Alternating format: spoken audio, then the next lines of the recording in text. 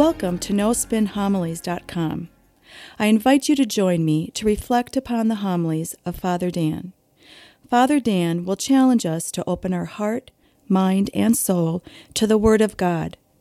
Father Dan will draw upon sacred scripture along with art, literature, and the lives of the saints to help us grow in our love and knowledge of the scripture.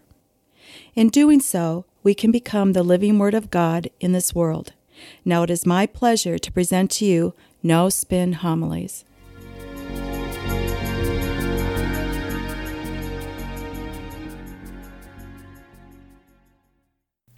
Today's second reading is probably one of the most precious texts in all of the Bible. It's taken from the second chapter of Paul's letter to the Philippians. Now, the Philippian community was a Christian community that Paul himself established. So he loved these people. In fact, Philippi was one of the first European cities that Paul evangelized. Prior to this, Paul evangelized throughout parts of Asia, primarily present-day Turkey. And so Paul crosses the Aegean Sea, and he enters Greece. And the first place he goes to is the city of Philippi. And so Paul founded the Christian community there, which means he knows these people intimately. He's probably baptized many of them. He's probably married them all. In fact, Paul has probably eaten dinner in their houses night after night after night. Paul is probably like a figurehead for the Christian community, a father or even a grandfather. He probably knows the names of their children and their grandchildren. And so he addresses this letter specifically to them. Now, the first part of the second reading, Paul addresses something that's important to him, that is vital for any Christian community, especially in our day and age, and that is unity. Notice what Paul says, "Complete my joy, being in the same mind, united, thinking one thing." Now, if there's any one thing that made Paul extremely angry, it was division. Division, especially amongst the Christian communities that he established. It reminds me of the saying, the saint is someone whose whole life is about one thing, Jesus, and imitating him to the best of our abilities each and every day of our life. Well, Paul wants the Christian community at Philippi, and now ours, to be about one thing, and that is the same mind of Jesus. Now, why is this important? Because where there is division, there is sin. And Paul saw that time and time again within Christian communities. It was a source of divisiveness and tore the community apart. Well, what precisely is the unity that Paul wants? Unity in mind and attitude of Christ. That's why he continues, "Have in you the same attitude that is also in Jesus Christ." Now, next, Paul gives us this beautiful hymn. It's probably the greatest and the oldest expression of Christian faith. Paul gives us this hymn to describe or express what he's trying to teach us. Paul writes, "Jesus was in the form of God, did not deem equality with God something to be grasped at." Now, that statement is probably one of the most powerful statements of Jesus' divinity. It speaks definitively that Jesus Christ is truly God. Jesus is not some spiritual leader amongst many. No, he's not a great teacher amongst a few. Instead, Jesus is God. Now, Paul continues, "He did not deem equality with God to be grasped at." So much hinges on that affirmation of faith in that statement. Now, where in the Bible do we see someone grasping at something? Well, Adam, Genesis, and the story of creation. And I think here's the point that Paul is trying to make. We all know the story. Adam is duped by the devil into believing that God is no longer a friend, but instead a rival. Therefore, he concludes he wants to be a god himself. And so he's convinced that if he can just eat a piece of the fruit from that forbidden tree, he will be a god himself. And yet Adam In that moment of grasping for that fruit, what is he really doing? He's grasping at divinity. He wants to be God. And therein lies the fall of grace. Now, ironic enough, the one who is not God is trying to be God. And in that act of grasping for God, essentially original sin is ushered into this world. The great relationship that we once had with God is now lost. We no longer have right relationship with God after Adam. Now, what's the solution? Paul tells us, and this gets at the very heart of Paul's teaching. The solution is Jesus Christ. He empties himself. He doesn't grasp at all. In fact, Jesus is the direct opposite of Adam. The bad momentum of sin that was started by Adam grasping for God had to be stopped and then reversed by the new and positive momentum of Jesus Christ emptying himself. The sin of the world was in some ways like an avalanche in which the things of creation were all moving in the wrong direction. Well, how do you stop something like that? With an even greater force. And see, that's what Paul sensed with Jesus.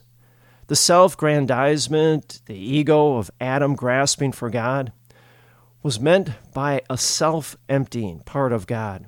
And see, that's the only way the great avalanche of sin could not only be met, but reversed. Now, Paul continues. He said, rather he emptied himself, taking the form of a slave. What was Adam's real problem?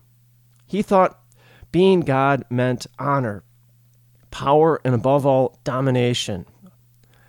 Well, instead, the divine power of God, it looks like something.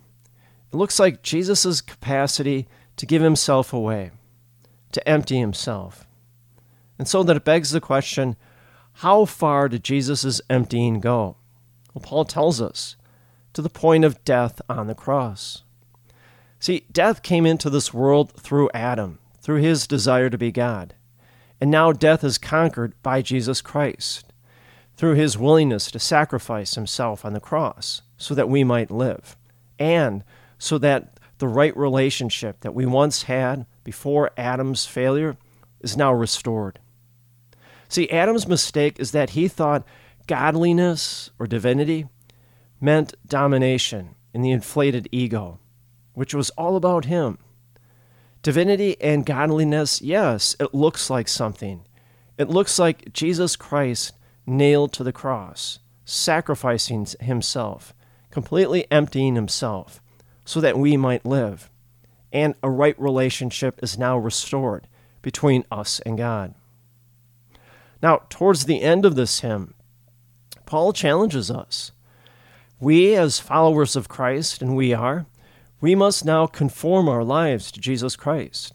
We have to now practice that self-emptying love in order to serve God and others. And so you say, well, what does that mean, self-emptying? Well, it's a self-emptying of our pride, our ego, our selfishness, envy, whatever it is that prevents us from serving God and others. We empty that ourselves out of those things. To do what? To now be filled with all of God's blessings and all of his God's grace in order to be a follower of Jesus each and every day of our life. In order for us, as Paul says, to be of the same mind as Christ. Now, with that in mind, turn to the gospel. Now we begin to see clearly what Jesus is trying to teach us in that gospel story. Now, if you look at all four of the gospels, Jesus often offers us these stark choices. And there are choices. Jesus gives us all these choices on how we are to live our life. And that's the free will. We have free will from God. God respects that. And so free will for us is a great thing. But it's also a terrifying thing when you think of the consequences that come freely choosing on how we live our life. Now, in this gospel, we have these two sons. Now, these sons essentially represent two paths. Now, the one son represents the path of Adam, the path of ego, self-grandizement, grasping for God.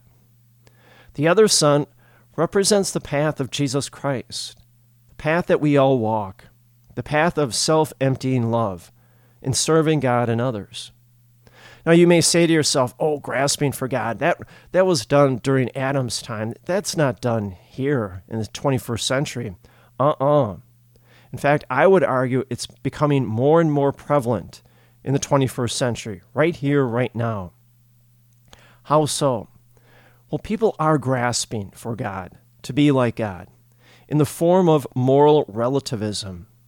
Now, I've spoken about this many times before. Moral relativism is the notion in which the individual says to themselves, I determine what is morally good and evil in this world, and above all, in my own life.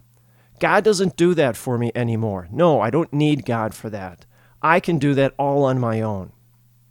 Well, if that's the case, then the individual can justify anything. They can justify lying and stealing, gossiping, even killing. Their whole moral life is all relative to what they think is good and good or evil. And so, essentially, the individual becomes their own God. Ironically enough, moral relativism essentially accomplishes what Adam set out to do and failed. Friends, the scripture readings, all three of them for this weekend, give us a stark choice between two radically different paths. And we have the free will from God to choose either or. The first is the path of Adam. It's really the path of self-destruction, grasping for God. The other choice is the path that we all walk on. It's the path of Jesus Christ, self-emptying love, serving God and others in this world. And we can. We can continue to choose that path each and every day of our life. Because every day, God gives us all the blessings and all the grace to continue to walk that path. And that path, the destination, always resides in Jesus Christ. And may the grace and the peace of Jesus Christ rest upon you always.